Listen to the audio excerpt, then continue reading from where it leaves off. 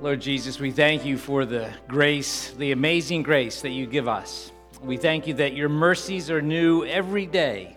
Lord, we thank you that we wake up to grace. Lord, that you give us sleep at night as a means of grace. We thank you for the food on our tables, the friends that you give us for a good day's work. Lord, we thank you for even in the valleys of shadows, of grief and losses, Lord, you are still good.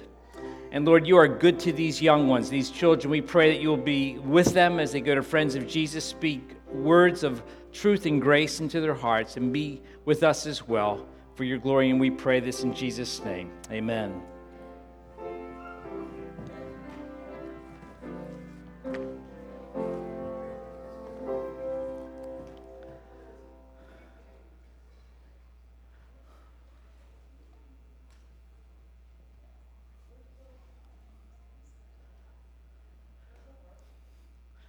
Before we begin, I just want to thank you for your prayers for myself and our family. Many of you have been lifting us up in prayer. I had surgery a couple weeks ago.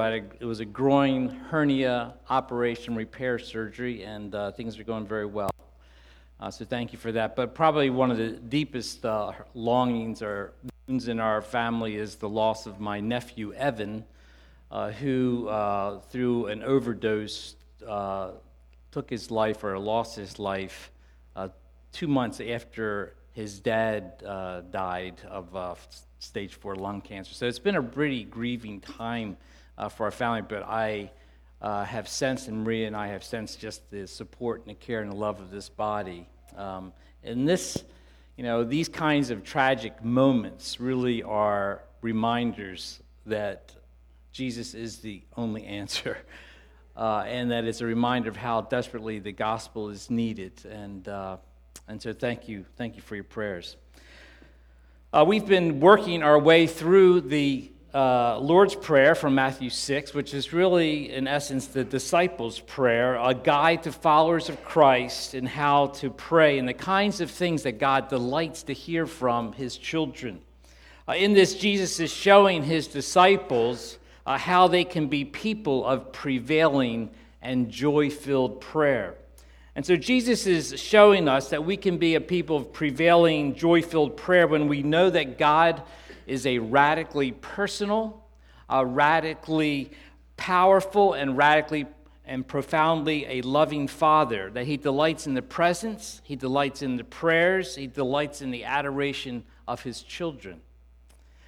And that we can be a people of radical or prevailing prayer as we know God is not only our loving Father, but is a king. He's a king that has a kingdom, and that he has invited us to be part of the advancement of his kingdom in this world.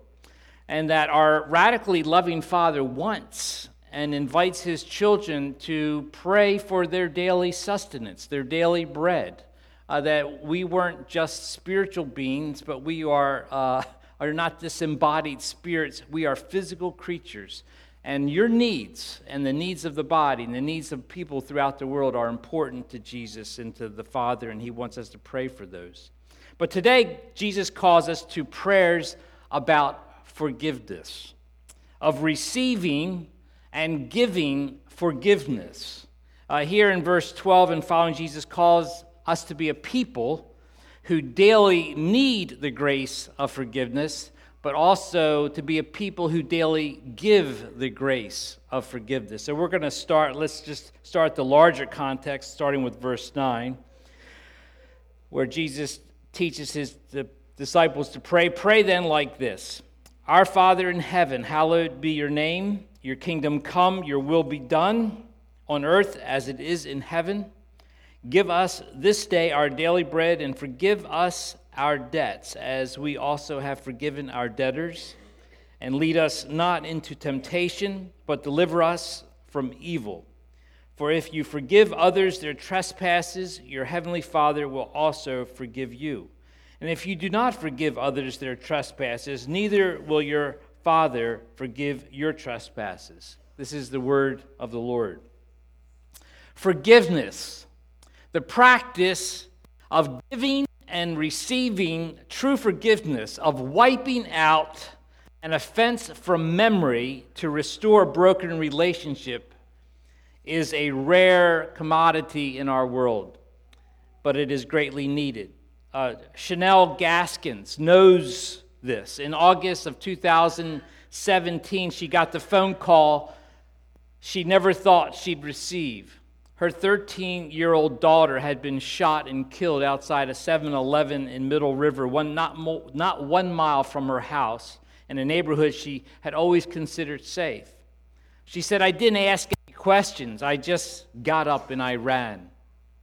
Gaskins joined at least 30 other mothers and grandmothers and children Saturday evening back in that month for a peace and forgiveness walk in Northeast Baltimore's Bel Air Edison neighborhood. The walk was organized by mothers of murdered sons and daughters, known as moms, to raise awareness about the toll gun violence takes on our families and to send a message that enough is enough. She said, "Too many people think to solve the problem is to pick up a gun." Gaskin said, "I'm willing to take a stand."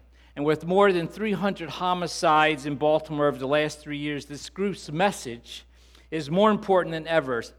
She said, Moms founder Daphne Austin said, "We're saying, as the moms who have lost our children, and most of us do not have solved cases, we're willing to forgive what you all have done," she said, "if you all change your ways and stop this senseless violence."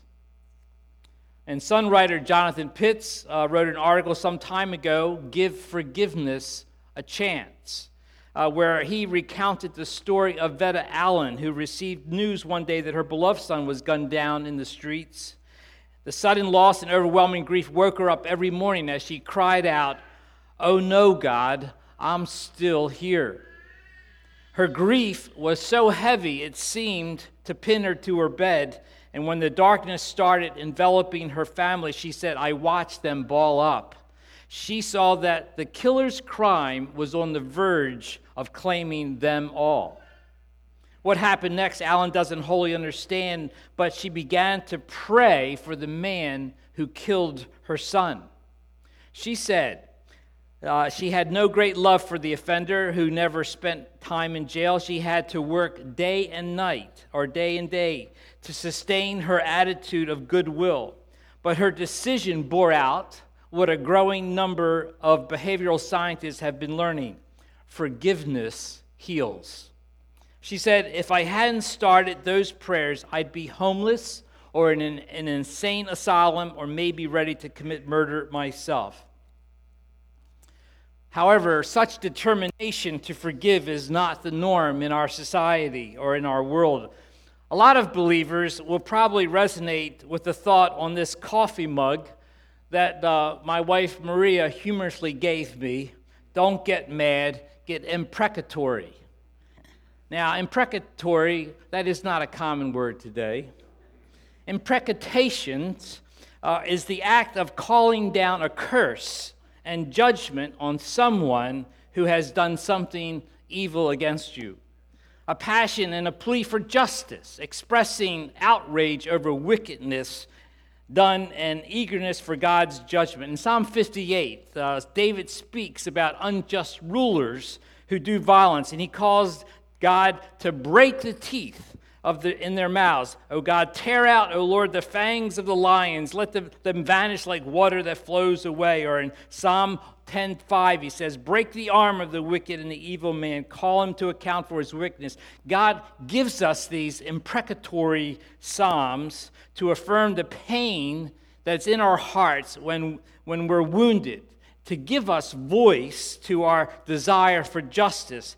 God affirms the cry of the victim. Such cries reveal to us that God feels about our woundedness. He hates wickedness and the violence and oppression and sin. However, as Jesus makes clear here, and as in the rest of the scriptures, while we cry out to God with our pain of our wounds and offenses, it is not our call or our role to take vengeance, to mete out what we perceive as bringing justice or to nurse a grudge. The call of the believer, the follower of Christ, is to do good to those who hurt us, to bless those who persecute us, to love our enemies. Ours is not a day of cursing and judgment. Ours is a day of blessing, a day of forgiveness and reconciliation, that people might see and know Jesus in us. And so Jesus teaches us in this prayer that our response to the offenses that occur every day against us and by us, he teaches us to pray, forgive us our debts, forgive us our sins, forgive us our transgressions and offenses as we forgive the debts, the sins, and the transgressions and offenses of others. And so here Jesus is calling his disciples, and Jesus is calling each one of us here to a life of forgiveness, an everyday, perpetual, constant practice of forgiveness. Christians are to be known as forgiving people. And here Jesus shows us the pervasiveness of forgiveness needed, the priority of forgiveness ordered, and the power of forgiveness required. So he addresses the pervasiveness of forgiveness and how much it's needed. Forgive us our debts, as we also have forgiven our debtors. Receiving and giving forgiveness is something that we need to be doing every day. And so Jesus places it right after the prayer asking for daily bread. Jesus expects that such praying is a daily need. We need daily bread, and we need to daily forgive. We need to live a lifestyle of repentance. A brief review of the Sermon on the Mount, which is where this prayer is located, emphasizes the calling of forgiving and giving grace. Jesus talks a lot about this, about how people face offenses. We are to count ourselves blessed. In verse 5, he says, "Blessed are the meek, humble, who don't respond in kind to offenses, for they will inherit the earth. And blessed are you who are persecuted, for theirs is the kingdom of heaven." And he talks about, "Rejoice and be glad, for great is your reward in heaven." And Jesus says we are called to love our enemies. In verse 43 in chapter 5, "You have heard that it was said, love your enemies and love your neighbor and hate your enemy. But I tell you to love your enemies and to pray for those who persecute you, that you might be sons of your Father in heaven." Jesus says that it is imperative for his followers not to nurse a grudge or to tear down a person who has hurt us, but to aggressively pursue reconciliation. In Matthew 5:21, he says, "You have heard that it was said to the people long ago, 'Do not murder, and anyone who murders will be subject to judgment.' But I tell you, anyone who is angry with his brother will be subject to judgment. Anyone who says, 'You fool,' will be in danger of the fire of hell. Therefore, if you're offering your gift at the altar, and therefore remember that your brother has something against you, leave your gift there in front of the altar. First go and be reconciled to your brother, then come and offer your gift. Settle matters quickly." And this raises the question for us, do you and I, have someone in our life that we feel has offended us? Or do we know of someone that we believe we have offended? Jesus does not allow followers to think that they can be passive or complacent about this and to think that it's okay to keep a grudge or to break fellowship. Jesus said this is a matter of Christian urgency. Jesus says you can't think that you can attend worship, you can't think that you can get your praise on and have these broken relationships hanging out there. Jesus says his followers are those who will follow through, who engage their brother or sisters and they seek reconciliation to address the offenses. Paul tells us that we can't control what others and how others respond, but we can take responsibility for our part in the pursuit of reconciliation. So Romans 12, he says, "Do not repay anyone evil for evil, but be careful that you do what is right in the eyes of everybody. If it is possible, as far as it depends on you, live at peace with everyone. As far as it depends, it is your responsibility to do your part as far as it depends on you. There is no single matter, no other issue that takes up more teaching space in the Sermon on the Mount than Christ's followers' response to offenses. It is, I believe, the hardest thing for believers, and yet I believe it is one of the most countercultural behaviors that shock people to see the amazing grace of God. The matter of forgiveness is the main challenge raised in the Lord's Prayer. It is the only prayer area that is further elaborated on by Jesus to emphasize its weight. In verse 14, he follows up, "For if you forgive men when they sin against you, your heavenly Father will also forgive you. But if you do not forgive men their sins, your Father will not forgive you your sins." And so we might pause here and ask, well, what does Jesus mean? It seems like he's saying there's conditions on receiving forgiveness from God, that we are forgiven only when and if we forgive others. This sounds like the law, that God will only forgive me to the measure I forgive others. This is clearly seems what Jesus plainly is saying. So what is this about? Well, this is not about conditional salvation. This is a statement of the character of salvation. Jesus is not speaking a prescription rule for salvation, but he is describing a person who is saved. Jesus in the Sermon on the Mount and in this prayer is describing the character of his followers. He's not talking about perfect following, but a pursuit of following Jesus. What a lifestyle of repentance and faith looks like. A person who has received grace is a person who will give grace. A disciple is one who forgives. A disciple is one who deals with their own sin and their brokenness and who will not allow offenses to become a root of bitterness. If I don't apply my faith, if I don't accept his grace, if I am totally consumed with what others have done to me and I have no room for what God has done for me, then it should raise a question in my heart of whether I am a follower of Christ. This does not mean that believers do not struggle with forgiveness or giving forgiveness. To struggle with forgiveness is an expression of faith. You have determined as a struggler to enter into the battleground of the gospel. It is the denial, it's the refusal to engage in the pursuit and the struggle to claim the grace to address your own sin and to give grace to another.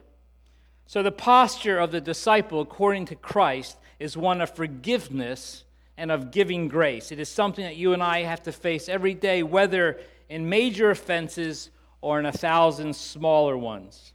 This past week, I had breakfast with an older brother, and he was mentioning to me about a neighbor of his who had been encroaching on his property. I mean, literally yards of his property that he had taken over.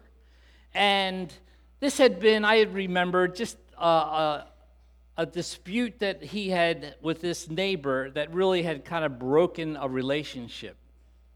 And there was a question of whether he should go. He actually had a survey made, and he had a line cut that was precisely showing the boundaries of the property, but his neighbor didn't care. His neighbor just kept using the property. And so my friend basically said he sensed that God was telling him, just let it go. It's not worth it. Just give it to him. He says, I've blessed you. I've given you. And that's what he did. That was a pretty amazing thing. I mean, the idea that he's not going to fight for what actually belongs to him. You know, I think about I think that doesn't mean that you don't fight necessarily or claim rights, but you need to know when to hold up, when to fold up, when to walk away. You gotta, I think that's a Kenny Rogers song. But the point is that a gospel person is a person who will be a person who gives grace, who forgives offenses. And there's a verse in Proverbs that says, "A man's wisdom gives him patience. It is to his glory to overlook an offense." The great temptation, however, is to hold the debt, to not forgive, to maintain the broken relationship, and not to love our enemies, but to hate them. But the key calling, the key mark of Jesus' disciples in the Sermon on the Mount and for his followers is that we are to be a people of grace in a harsh world. Dr. Martin Luther King, in a sermon from Matthew 5 on loving your enemies, he comments on this mark, this pervasive calling and prayer need of forgiveness. He says, "There will be no permanent solution to the race problem until oppressed men develop the capacity to love their enemies. The darkness of racial injustice will be dispelled only by the light of forgiving love." Of course, this is not practical. Life is a matter of getting even, of hitting back, of dog eat dog. Am I saying that Jesus commands us to love those who hurt and oppress us? Do I sound like most preachers, idealistic and impractical? Maybe some distant utopia, you say that idea will work, but not in the hard, cold world in which we live. My friends, he says, we have followed the so-called practical way for too long a time now, and it has led inexorably to deeper confusion and chaos. Time is cluttered with wreckage of communities which surrender to hatred and violence. Love is the only way to create the beloved community. And he says, to our most bitter opponents, we say, we shall match your capacity to inflict suffering by our capacity to endure suffering. We shall meet your physical force with soul force. Do to us what you will, and we shall continue to love you. We shall win freedom, but not for ourselves. We shall appeal to your heart and conscience that we shall win you in the process, and our victory will be a double victory. He talks about how he will wear down his enemies with the capacity to love.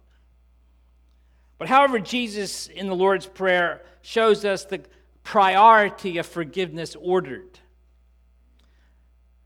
Forgive us our debts as we forgive our debtors. Jesus wants us to consider our debts and our sins first before we start talking about other people's offenses.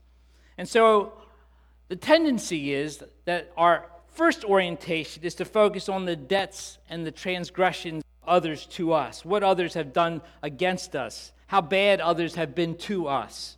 We make this the first order of business in our hearts.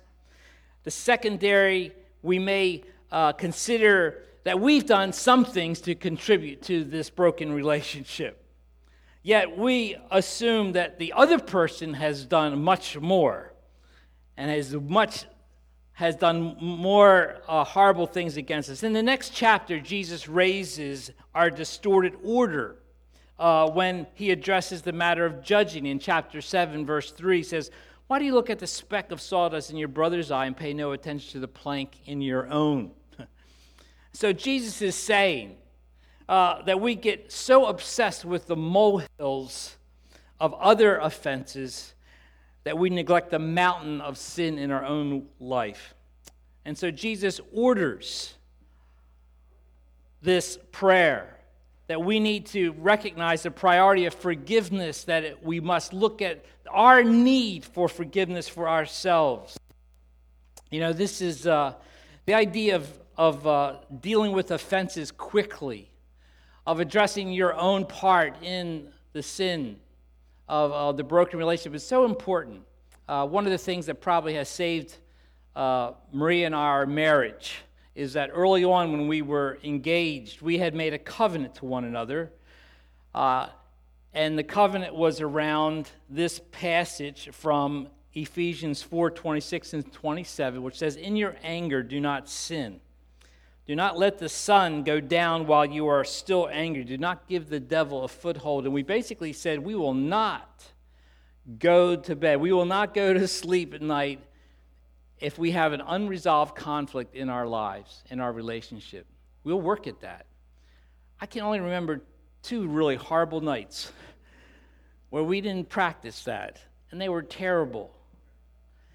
It is so important to deal quickly with offenses and where your wounds are, and to make sure that you're not allowing bitterness to take root. And so Jesus shows us the pervasiveness of forgiveness needed, the priority of forgiveness ordered, and finally he shows us the power of forgiveness required.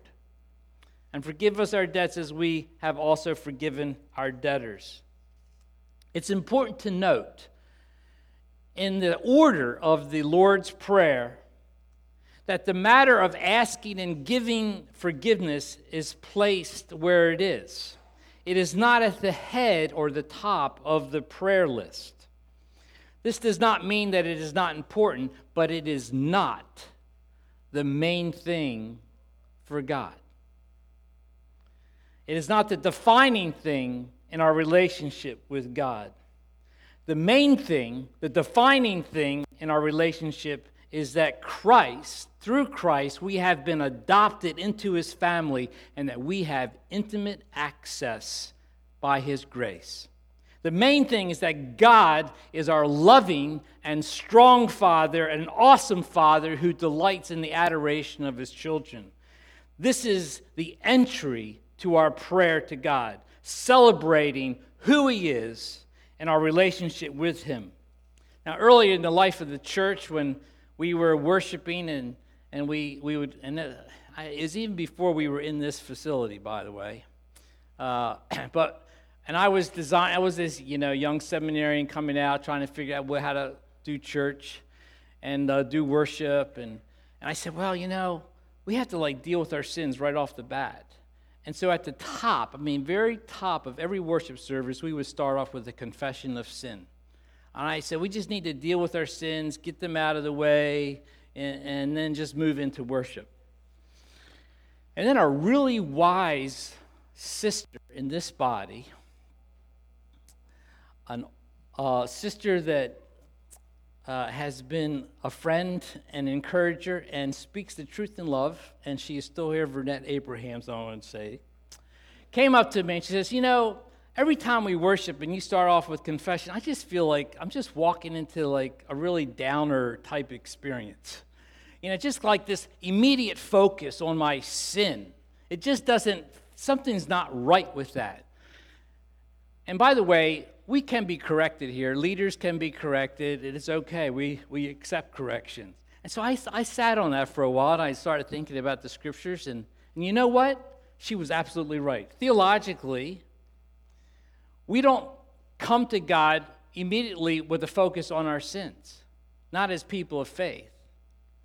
We come with a focus on the greatness of our Father who loves us. And so in Psalm 100, he talks about enter his courts with thanksgiving, his courts with praise. That the first thing that we should be as God's people is praising and adoring him and worshiping him. Yes, there is a place for a confession, but we first come in with our praise. We come in with thanksgiving. We come as children who have been received into the arms of God through the blood of Jesus.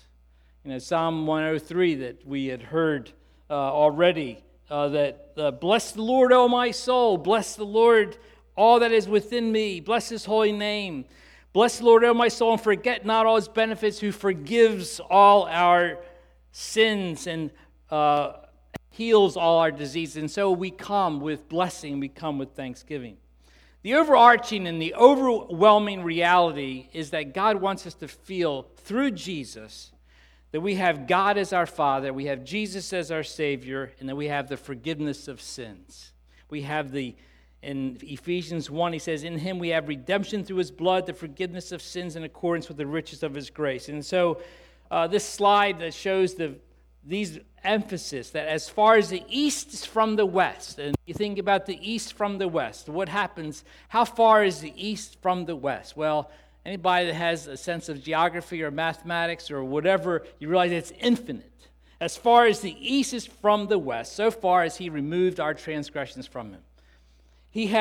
I am he who blots out your transgressions for my own sake, and I will remember your sins no more. This is how God views forgiven people. his forgiven daughters and sons. He doesn't remember. He doesn't recall. That doesn't mean that he doesn't know that they existed. Some people say, I will forgive, but I'll never forget. But God actually forgets. He doesn't remember. He doesn't hold any of that. When we come into his presence, he does not treat us as our sins deserve. And we saw Micah 7:18, the God who pardons sin. He does not retain his anger. God is not angry with you as his child. He delights in you. And why he delights in you? Because he delights in his Son, whom you have trusted to save you from your sins. So when we focus on our wounds from others and the chronic offenses that come our way every day, we will not have the power to give forgiveness. We will be like Peter, who said, well, Lord, how often should I forgive my brothers who offends or sins against me? 7 times? And actually, Peter thought he was being really generous. He thought that he was being magnanimously generous in his forgiveness to others. And then Jesus kind of pulls the rug out from under him. And I tell you, not 7 times, but 70 times 7, or 490, or basically an infinite number of times. How do you do this, Lord? I mean, how do you keep forgiving somebody that keeps offending you over and over and over again? And so Jesus tells them, well, this is how you do it. You have to live in the amazing grace of God. And he gives this parable of this master who had a servant who owed him 10,000 talents. And he was requiring him to pay up his debt. And 10,000 talents was millions of dollars. The master threatened to take the man to jail and to have his children and his wife in servitude to pay until the debt's repaid. And so this debtor man falls on his face before this master and pleads for pity and mercy. And the master had pity and he had mercy on this man and forgave his debts. But that same servant went out to a guy that just owed him a few shillings, a penance, just a few dollars. And he started to choke him, and he says, pay what you owe. And the servant fell and pleaded with him, have patience with me, and I'll pay you. But he refused, and he put him in prison until the debt was paid. The other servants saw this, said, this is ridiculous. After everything that the master has done for you, they tell the master, and of course the master goes and says, you wicked servant, I forgave you all the debt because you pleaded with me, and should you not have had mercy on your fellow servant as I have had mercy on you? And in anger, his master delivered him to the jailers until he should pay all of his debt. So also my heavenly Father will do to every one of you if you do not forgive your brother from your heart. And Jesus is basically saying a believer, a follower of him, is one who is working at forgiving a person from their heart. And how do you forgive a person who has offended you over and over again from your heart? The only way is that you have to see the mountain of your sin. The only way, you have to live with the sense that you owe God an infinite debt.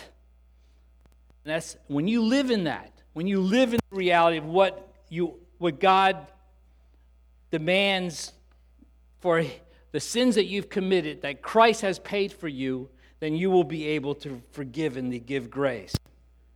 And so Jesus is telling us, and Jesus is telling Peter, that the only way that we can have the power to keep forgiving is to have an overwhelming sense of the mercy that we have received from Christ and from God himself.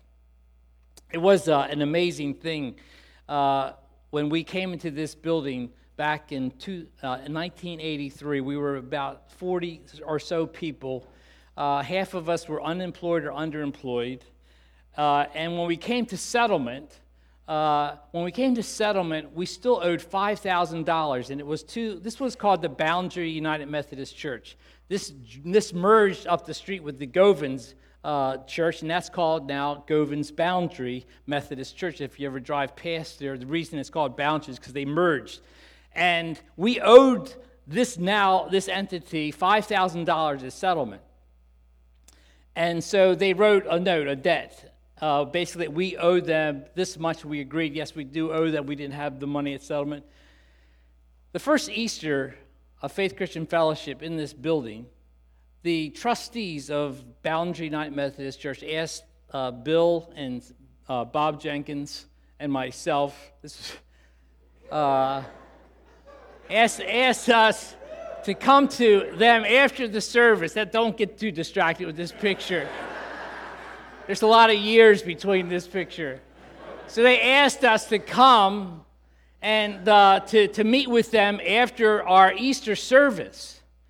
And we walked in, and they said, in light of the resurrection of Jesus Christ, in light of his death on the cross for our sins and his resurrection to assure us of our forgiveness, we are forgiving your debt. And they had that note, and they wrote across there, forgiven. And they gave us the note of forgiven debt. I can tell you that we were just stunned. We were just totally stunned by that grace and that forgiveness of our debt that we owed them. And it was probably the first time in the church history, that a United Methodist church gave a Presbyterian church a forgiveness of debt. It was a wonderful, wonderful sign of the kingdom of God. And I can tell you that our experience was that we just sensed that God was doing something really huge in our midst. And to live in that grace was an encouragement for us to be a people of grace and to be a people that gives forgiveness. And so I think as we close, this is a good application from Colossians 3. Therefore, as God's chosen people, holy and dearly beloved, clothe yourselves with compassion, kindness, humility, gentleness, and patience. Bear with each other and forgive whatever grievances you may have against one another. Forgive as the Lord has forgiven you. Let's pray. Lord God, we are grateful that you have given us such teaching on forgiveness, our need to be a forgiving people, but our need for your forgiveness daily. Lord, we pray that you would expand our heart and our vision of what you have done for us, so that every single day that we would be a people so full of your love, so full of a sense that you have paid a debt that we could never pay, that we would be a people that give grace daily to others who are wounded and are wounding others.